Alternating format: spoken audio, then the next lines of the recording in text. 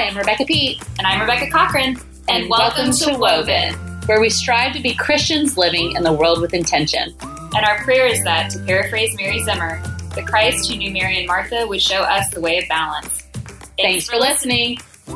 So before we get started with this week's episode, we wanted to remind you of our Patreon community. Patreon is a platform where we hang out most of the time, and it's where we share extra stuff, just whether it's recipes from me, writings from Rebecca Pete, direct communication with you guys. That is where we have extra content like additional episodes on hot topics that we can be a little bit more off the cuff and spicy about because it's not on our normal episodes. It's not on iTunes. It's not on Spotify, iTunes. Yes. So anyway, you can pledge much like you would PBS or any other pledge system to support us monthly, and you will get extra stuff and our eternal love and support. And you also have the opportunity to have a say in what we talk about on the podcast because you get to communicate with us as well as us communicating with you. And we will tackle issues. I mean, you've basically got a chef and a theologian in the palms of your hands. And if you don't know how to find us on Patreon, it's www.patreon, which is patreon.com/woven in him. And we'll have that linked in the show notes. For sure. Check it out. And here's today's episode.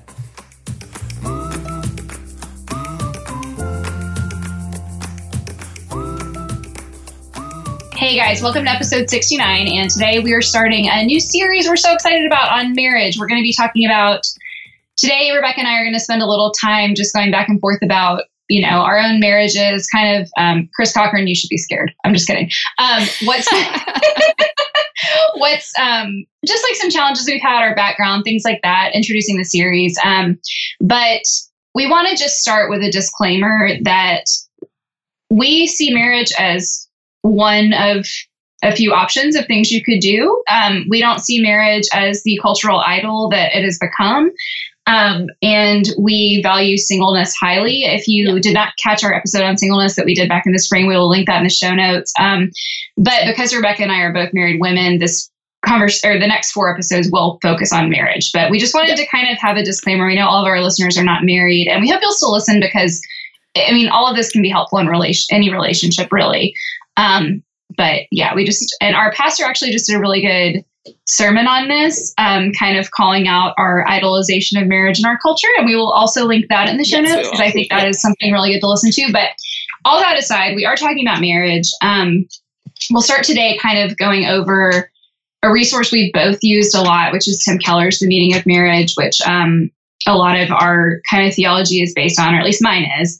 And do you want to introduce what we're going to be talking about over the course of it?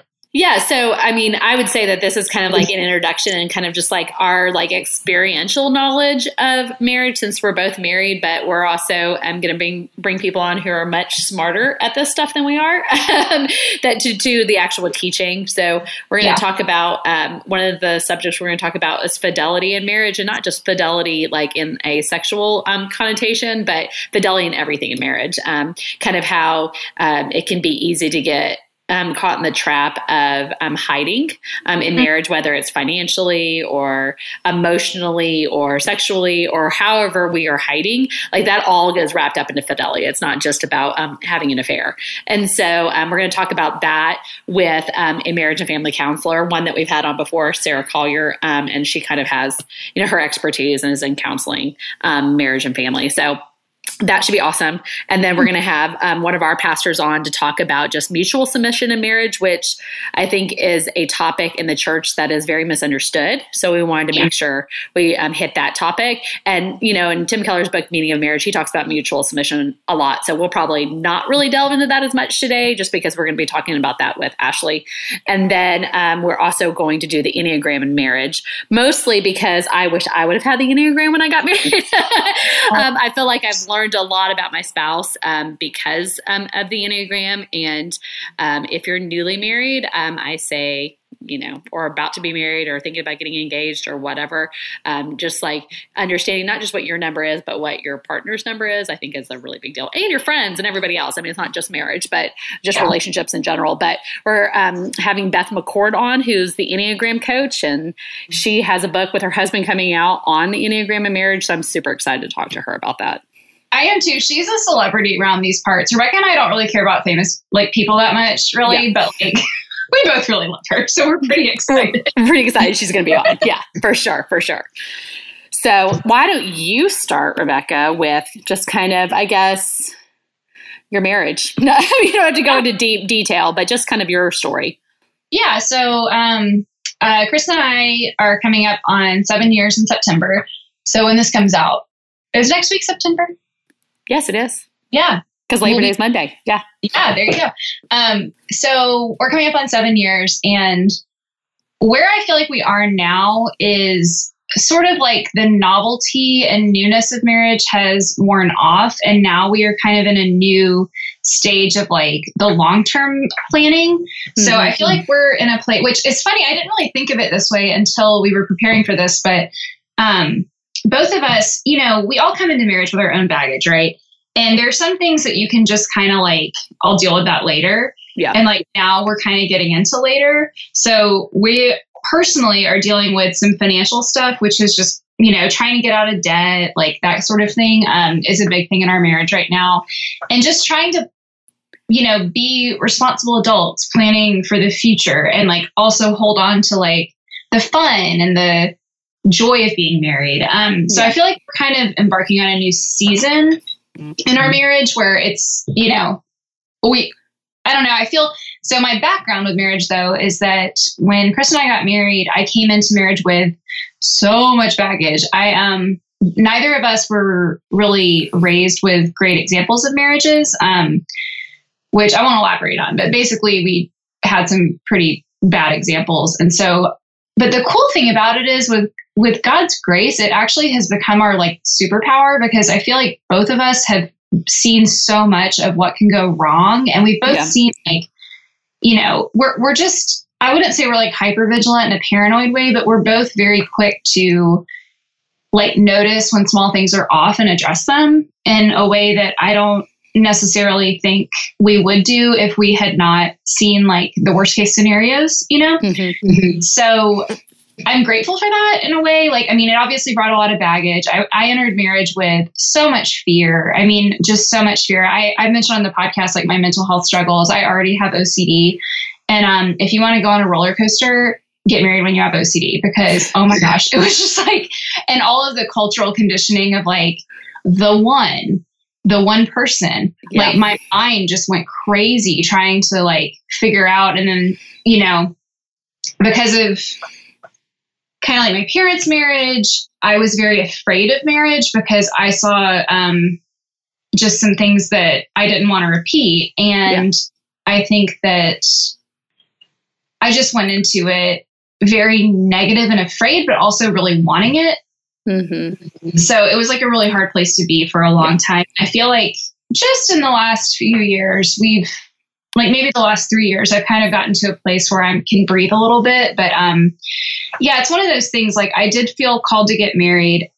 Chris and I, we had only been dating for like a month when I was like, yeah, I love that guy. Like we fell pretty hard, and then a lot of anxiety picked up. So a lot of my story is just kind of navigating that and still doing the thing I'm afraid of and trusting God with it, even though everything in me was like, run away. Oh my gosh. Like this is everything you're scared of. But I still chose to pursue it. And I'm so glad that I did, because we have a really good marriage and we have so much fun and we love each other. And like, I just think back on how if I had let fear rule me, it would have been a very different story. So that's kind of our background. We're kind of getting out of that place. I'm sort of like, we've seen each other change in this period of time. We've been together almost 10 years, married for almost 7. And it's just, we started dating when we were like 25, and now we're 35 and we have 2 kids, and things are just different. So we're seeing each other age and change and evolve. And so it never is boring, but it's always pretty good. Yeah. so my stories, so there's some similarities and some differences, but so David and I met when I was 20 and we got married when I was 21. Now, granted, I was 1 month away from being 22, so technically it was almost 2 years, but we met, February of, so I would have just turned 20 and then we got married when I was 21. So, which is crazy to think about. Like somebody the other day asked me if Mila, my 9-year-old daughter, came to me and said she was getting married at 21, what would I think about that? Right. And I have very mixed views on that because I feel like it was the right thing for David and I. But I don't think it's the right thing for most people. So, you know what I'm saying? Jesus, I did not marry the person I wanted to marry when I was 21. Yeah. So it's very interesting because neither of us dated a lot of people and met when we were 20 and David was 21 and got married when I was 21 and he was 22. And it's just interesting because that had never crossed my mind that was what I was going to do. But that's what happened. And so I kind of have a different story in that we'll have been married. We are married 18 years. We just had our 18th and we've been together for 20. So it's just interesting. I'm having my 40th birthday next month. And so that means I've been with David half my life, which is just really interesting. So, and just, there's pluses and minuses to getting married early. I mean, obviously I don't know experientially what it's like to get married later in life, but there's pluses and then there's the minuses, but we've definitely grown and matured. Obviously we're not 21. So it's just interesting to think back. And then I come from a background, a very broken background marriage wise. Both my parents have been married multiple times and loved them dearly. And they were wonderful parents. They just, had been married a lot. So I would say we just come from I come from a very interesting family dynamic, blended families multiple times over. And so that's kind of my background. Then David comes from a background of a very healthy, steady marriage. His parents, his dad died in his early 60s. So he was young, but they were married for 35 years and had, they weren't perfect. Of course, nobody's marriage is perfect, but they definitely had a healthy marriage. And David had a good example. So it's interesting to come in, you guys came in with very similar kind of backgrounds. Yeah. And we're coming in with very different backgrounds. So we've had to kind of learn to meld that stuff together. So I've had to learn to not be so cynical about marriage. And David has had to learn to not be so sentimental about marriage. You know what I'm saying? He has to see that, that marriage isn't perfect. And then I have had to look at it as if you do the work, it can be good, because that's not the example that I had seen. So, but thankful for good counseling and good premarital counseling. We had very good premarital counseling before we got married. And I feel like we did a lot of work, even though we were young. We were both old souls. My mom used to always joke, that I was 6 going on 60, you know, and David was very much like that too. And so, but that doesn't mean we haven't grown and matured. And I think one of the big things for me, so I didn't become a Christian until I was 18, but I kind of was a little bit in the youth culture world because I started going to youth group in high school with friends. But I didn't become a Christian until I was 18. And then I went gung-ho in college, was in all the Christian groups, super involved in my church, all the college single groups, all that kind of stuff. And what was really pushed on us at that time, and I think this is common for a lot of people who grew up in the church, is that, you've got to find that one person that God's made for you. You got to find, and you've got to reserve yourself for that one person. And so in the back of your mind, you're thinking, there's only one person out there. There's only one. And God only has one for me. And I have to find it. And it's my job to find that person. And I've got to figure out what that person looks like. And so there's just a lot of pressure that I think was put on. I would say the root of pretty much all of my anxiety was I love him, but what if he's not the quote, the one, and then I've made a mistake, you know, that was so damaging to me, that whole narrative. Oh my gosh. Yes. And I don't think that's just a church narrative. I think that the church twists that narrative to make it about God and about how God has this one perfect person. I'm not saying that God's not sovereign and he doesn't know your story and he doesn't know who you're going to marry. Of course he does. But like, it's not on us to be like, I've got to find that perfect person. And then culturally, like the world, I mean, watch any freaking romantic comedy, which I love them all. So, I mean, but I have to know that it's a false narrative that there's that one perfect person. There, you have a soulmate, and that soulmate is out there, and you've got to find that soulmate. And once you find Matthew McConaughey. Yeah. And Matthew McConaughey is not my soulmate, but he is somebody's soulmate. But like, there's like one person out there that's your soulmate. And if you find that soulmate, you will live happily ever after. I mean, it's like every Disney movie. Like, there's just this narrative that like life is going to be happily ever after if you find the right person. So the problem, how that plays itself out, which I could see that in my first few years of marriage. And luckily we did the work and we pushed through. And now we're like definitely in the middle years of our marriage. And there's like beauty in that. It's still hard, but it's easier than it was, I think, is the beauty in that comes out of that if you lean into it. But the problem that comes with that is, well, if he was the perfect person for me and he really was my soulmate, it wouldn't be so hard. Yeah. And I think that, and obviously, but side note to all of this, if you were in an abusive relationship, if you're being physically or emotionally or whatever abused, or if your spouse is, breaking the law or, sleeping around or whatever you want to say, like obviously there's caveats here. But if you're just like in the hard part of marriage, where it's just like rub it up against each other and you're selfish and it's just hard because it is, marriage is hard. It's always hard.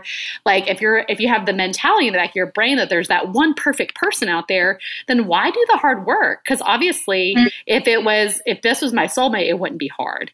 And I think that's a lie. And I think it's a lie that destroys a lot of marriages. And I've had to learn that it's just hard, and I need to be okay with it being hard. And it doesn't mean I don't struggle sometimes being like, well, maybe if I wouldn't have gotten married so young, then maybe it wouldn't be so hard, or whatever. But I think it's always hard. No matter who it is, it's hard. So yeah. There's always definitely going to be work for sure. Yes. I mean, like you can't put two people. And I mean, I have to remind myself all the time when I'm frustrated, I think about it. I'm like, is there anybody in this entire world I want to be with 24/7?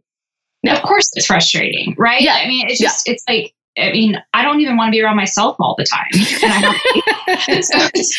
And I love my kids dearly, but I don't want to be around them all the time. I know. But I think that's it's so true that our cultural narrative just says, well, you must not have found the right person yet. And there are TV shows built on this. There are like, gosh, like the amount of media we consume that feeds that narrative. Mm-hmm. So it's like, we have to really intentionally push back against that. Because I think the thing about those false narratives is as long as they're running and you're not really like aware of them, then they're running you. And so for me, a lot of the work in the first couple of years of my marriage was being like, I really believe that, and really sitting down and being like, that sounds really stupid, but I totally believe it. And I'm acting out of that false truth. And I have to really I had to reckon with those things and have like the Holy Spirit's help to really dismantle them in my brain and look at marriage in the reality of marriage and not this like, it's, I'm a 4 on the Enneagram. So I tend to have a very like romanticized. So particularly for me, I romanticize everything. Yeah. And I'm very like involved in my feelings. And like, whenever I have like difficult feelings toward Chris, I would just have a panic attack and be like, well, clearly I've made a mistake. And I have commitment phobe. So, Yeah.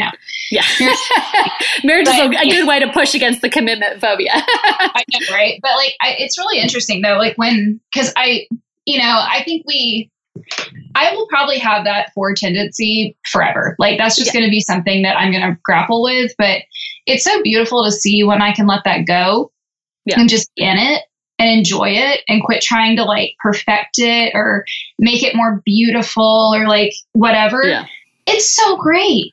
And there's so many times I have to like smack myself and be like, Rebecca, just stop, like just chill out and enjoy it. Cause I think a lot of times that's the other thing that we can have a tendency when we've come from marriages that aren't great to try to hold such a tight rein on them and try so hard. And then like every little thing we freak out about and try to control. So it's hard to Do you think that's hard, like finding that balance? Yeah, I do. I do think it's hard. I think it's hard to, it's just all hard. Like my tendency as a 3 is like, I want to see like a perfect result, and I want to see success. And so like, if my marriage doesn't look like this XYZ picture, it's not a romantic picture like yours, but more, or a romanticized version. Mine's more of if we were successful in our marriage, it would look like X. And so I'm constantly pushing to X because that's my tendency is success oriented, no fail. We're not going to fail. And like, it's not, we're not going to fail because I love you. And when I'm in my bad state, but it's because we're not going to fail because I will be successful. We will be successful. And so that's just like, this is just a motivation issue. Like, what is my motivation for success? It's not bad to be motivated towards a successful marriage, but it's bad to like want to appear that you have the perfect marriage, right? Because 3s are all about appearances. And so I've learned a lot by learning how to be more open with other people about struggles in my marriage. Obviously in safe spaces. I mean, I don't just like walk down the street telling everybody my issues in my marriage, and I'm not going to tell them all on this podcast, but I have like safe relationships that I can talk about. It's okay to go to counseling. Like for a long time, I felt like that was, a mark of failure, and it's not, and needing help is not, and needing community, and making your marriage better is not a sign of failure, which has been, one of the things I've really learned. And I think that I struggled at the beginning of marriage because I knew that marriage, part of the point of marriage is to like make you a better person and to make you more like Jesus. God set up marriage and set up this husband and wife, like dynamic to make us like more sanctified and better people. And like hopefully we're both moving more toward, our marriage is moving us both more towards what we're going to look like in glory. Like that's the purpose of marriage, right? And so, but at first I didn't like that. Like it was iron sharpening iron. Like I didn't like, it feels hard sometimes, especially me who, especially when I was younger, my personality is one that, I know everything and I have everything right. And like, it's super defensive when I'm get told that I'm doing something wrong or that what I'm doing is not helpful or whatever.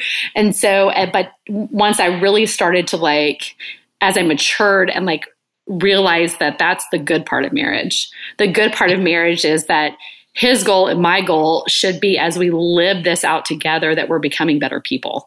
And like him sharpening me, especially since he's an 8, he's very good at sharpening. That the point of that is not to make me feel like a bad person or to show that I'm a failure. The point of that is to make me better and him better, and that we can be better together for the glory of God. But you have to like really like wrap your brain around that, because our elemental instinct is to like bristle up against being shown the areas where we're weak. So yeah, well, and it's that whole thing of like, you complete me.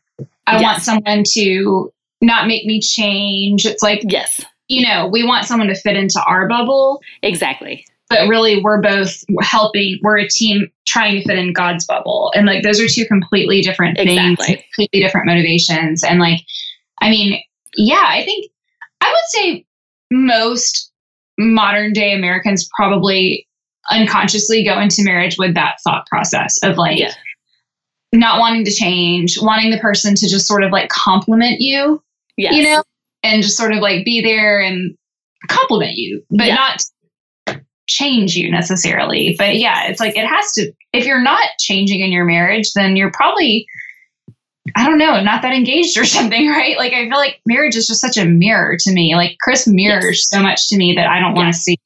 Just like our kids do. But all of these, but both our marriage and our parenting and like what should be our Christian community and our relationships with our friends. And like, this goes across the board, not just in marriages. Like the purpose of these relationships that I'm learning more as I'm getting older is like, they're supposed to be a mirror, and it's to make me better. It's because my first instinct is, if somebody shows up a mirror in front, this is my 3, but puts a mirror up in front of my face and shows me, I'm like, I'm done with you. right? Like, and so I used to be bad about sticking out relationships, and what marriage has taught me how to stick out relationships. And I'm grateful for that. I'm grateful that we made the commitment, because I think that if I had not gotten married or didn't get married until later in life, I would not have learned that lesson early. And I think I would have been, I destroyed a lot of relationships when I was younger, and I think I would have had a lot more years of that had I not gotten married, because I had to learn the lesson that it's okay and it's good to like look into the mirror. But this whole narrative of, I'm not going to change, but I'm going to change the other person.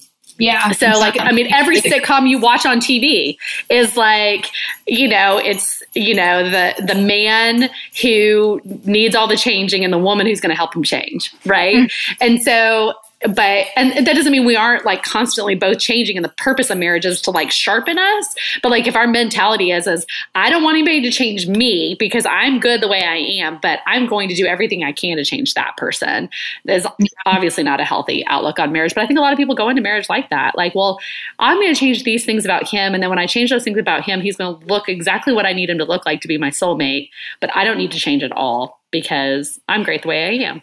So, it's all very self-centered, and it's very self-centered. And that's the opposite of love, right? The opposite of love is self-seeking. I mean, Paul talks about that when he does the whole, we all hear it at our weddings, 1 Corinthians 13, love is not self-seeking. Like, that's like the first thing Paul says. And it's the exact opposite. But I think we think of love we as a culture think of love as like this like romantic passion, but actually love is, not seeking ourselves, but seeking the interest of the other person, which is hard. Very hard. Yeah. And we're going to talk about that a little bit more with Ashley, just like what that looks like to like mutually submit to one another so that we can mutually be fulfilled. But it's just a really hard equation to figure out. So I have a most important tool in my marriage toolkit at the moment, but I'm curious what yours is. Okay. Ours has been humility, and it wasn't something that we like set out and said like, this is going to be sort of like the cornerstone of our marriage, but just like Chris and I both struggle with humility because we're both, like you were saying, we're both defensive people. We both really want to do a good job, and we're both scared of messing up. So anytime like one of us upsets the other, it's like really difficult for us. Yeah. But we've just made this commitment to one another that we will practice humility together and just really honor what the other person says. And, and we definitely mess this up all the time. Like, don't hear me saying that we're perfect at it, but like, it's just been really beautiful. And it's helped me then to move out in humility, because it is a practice. And like, I can practice it with him, and he's like the safest person to me. And then I can move out and be like, Rebecca, I screwed up. I'm sorry. Or like, like Maddie and Penny, I messed up. And it's been such a beautiful change in both of us, I think, that I would say is probably not like there is no secret to marriage, but I would say that is the thing of all the things that has helped us the most. Yeah. What about you? I would say I kind of go back and forth. I kind of have two. One of them is keeping short accounts. Because one of my big things that I do is I stuff, because I don't like to deal with my feelings, right? And so I stuff things. So something bothers me and I stuff it, and then something else bothers me and I stuff it, and then something else bothers me and I stuff it, and then I explode. And David's like, why have you? And like, he's the opposite. He keeps very short accounts. And he wants things to be like, he wants to argue about it and be done, argue about it and be done. And like, that's against my personality. But what happens then is just this resentment builds up, and then we get to like the massive blow up, and I don't even know why I'm blowing up. And so it has really helped me to go to him and be like, okay, this is bothering me when it is bothering me, versus like, where Paul talks about don't keep record of wrongs. Like, that is like an area that I've really had to grow in, and that has helped our marriage a lot for me to learn how to keep short accounts. So that would be one of them. And then there was another one, that one, and they all kind of are together, but like just learning how to like communicate. And so communication and keeping short accounts, and they kind of go together, but just like learning how to like talk about it. Because my first instinct is just to run and not talk. And like, if I just run for a minute, it'll all be okay. And it's not a non-confrontation, because I'm not I'm not anti-confrontation per se, but I also just, it's a lot of work for me to deal with things emotionally. But the longer I wait, the even harder it is. And so I've just learned about myself that even though it's hard in the moment to deal with things, I need to deal with it.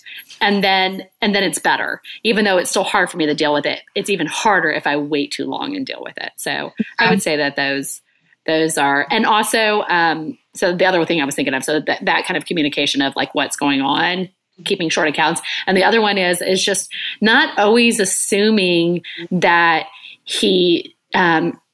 that all the bad things. Like I'm trying to think of the word for it. I like just assuming the best because my thought always goes towards that, like, I have to catch myself in, oh, he's doing this to punish me, or he's doing this because he's out to get me, or he thinks this about me, without actually checking to say, what do you think about me? Like, I just make assumptions. I assume that if he's doing X, then this means he thinks Y about me.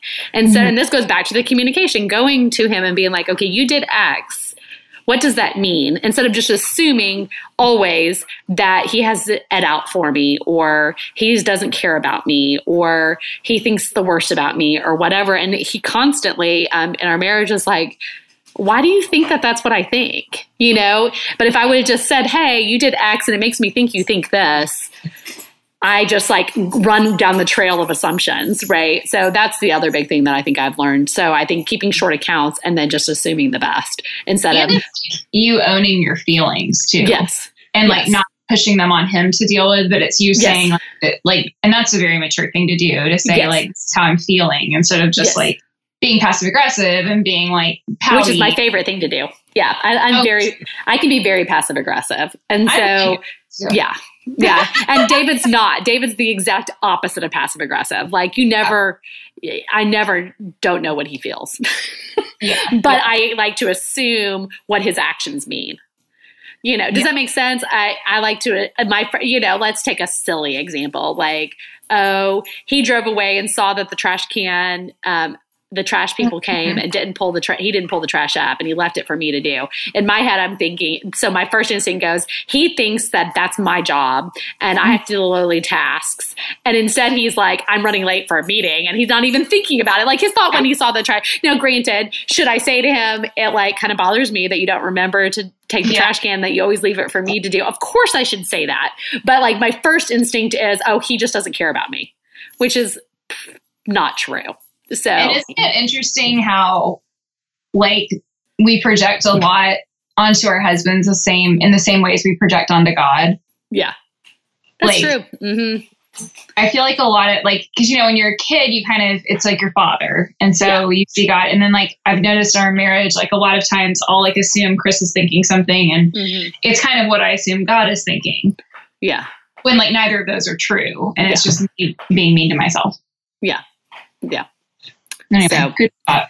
So any advice that you wish you would have gotten before you got married that you now know, but you wish you would have known before you got married? No, because I'm the type of person who has to learn things myself. And like I learned by experiencing. And I think if anyone had told me the most brilliant advice, I wouldn't have listened. Yeah, that's interesting. David and I got we had really good premarital counseling by our college pastor. And we did a lot of work before we got married, which was good. I needed to do a lot of work coming from what I came from. Like I needed like trust issue kind of stuff. And I that is one thing that's shocking to me, that I do not struggle with trusting David at all. Like at all, which is surprising to me coming from my background, but that's just by the grace of God. Like I think just doing the work. I did counseling, that kind of stuff, but also like just like God's grace, He has allowed me to not like struggle with that, which is surprising because He's given you a very trustworthy person. Well, that too. I think it's a little bit of both. Yeah. Yeah. but sometimes you can have the most trustworthy person, but you still struggle with that, you know? But also, so one of the things he recommended we do, and I know it's old school and everybody knows about it, is love languages. Yes. So I'm so glad I learned that before I got married. I learned what David's love languages were and what mine were. But also, like I said before, I wish I would have had the Enneagram. I think they go very hand in hand together. Like I knew David's love languages. I'm not good at meeting them because they're the opposite of mine. but I try to at least be somewhat cognizant of it. But if I would have had that and the Enneagram, because, you know, David's an 8. And so 8s can seem like they have very rough edges. And when they say and do things sometimes, it can come off, what's the nice way to put it? It can come off aggressive. And for a long time, I just was like, well, he's just being a jerk. And like none of those, most of the time when he does the things he does, it doesn't come from a place of jerkiness. It comes from, that's who he is. And he's authentic and he's real. And he likes to push and get answers. And he's not doing it because he doesn't care about me or anybody else. That's just who he is. But for so long, I lived our marriage like, well, he doesn't care about me. So he's being a jerk to me. So I wish I would have known about the Enneagram before that. And I also, for myself, for my own development, I think in the past few years when I've learned more of who I am and how I express my emotions and don't express my emotions, like if I would have known about that earlier, that would have saved us some heartache. But on the other side of that, you know, the heartache has made us stronger. So yeah, I thought of one. Okay. Don't get a credit card. I don't know. We have credit cards. You know what I mean. There's a way to have responsible credit cards, and there's a way to be like, woo! Well, yes, that's a really, I mean, and we'll talk about this when we talk to Sarah about finance stuff, but I think, so the best things, so people ask us, because now we're becoming the older wise couple, right? Because we've been married for 18 years. So people will ask me like, you know, what advice would you give? And David and I have multiple things that we say. But one of them is, take some kind of financial course. I don't care if it's Dave Ramsey. I don't care if it's Financial Peace University. Like what, or are they the same thing? That's Dave Ramsey. Yeah. There's somebody else. There's another one. Anyway. There's the one you did. Yes. Why am I going blank on what it is? Crown. Thank you. Yeah. And so we got married really young. We had no money and all of those things. And we piled up some debt when we first got married, and we did that. And I think that was one of the best things we ever did for our marriage, was getting on the same page financially, because everybody comes into marriage with different views on finances because you come from different families of origin. So I think finances, getting your finances, and you guys are kind of going through that right now, like learning how to like come together on your finances. Yeah. That was the biggest thing I would say to all couples getting married. Take a finance course together or read a book together or something. And then the other one is, any issue or questions I have for someone in David's family is his responsibility, not mine.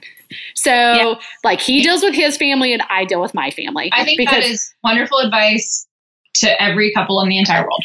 It is. And so I tell everybody who's getting married this or in their first few years of marriage is, you deal with your family and he deals with his family, because I have so many friends who've gotten in so many issues where they, she's having to deal with the mother-in-law or he's having to deal with the father-in-law with issues, and it causes major tension. And so those would be my 2 pieces of advice I would ever, and I'm not saying I'm the guru on marriage, and the other thing that saved our marriage was moving away from home. So, I mean, seriously, David and I had been married 3 years when we moved to Atlanta, and we will tell you it is the best thing we ever did. I'm not saying that you shouldn't stay close to your family. There's plenty of people that probably listen to this that live 5 minutes from their families, but for us, we had to separate. Like we just did. We both lived super close to our families the first couple of years of marriage. And it's been hard in some ways. I wish my kids were closer to their grandparents and all that kind of stuff, but I don't know how well it would have gone had we stayed in Texas. I think we could go back now. I think we could totally go back now and we'd be fine, but we needed that initial separation for sure.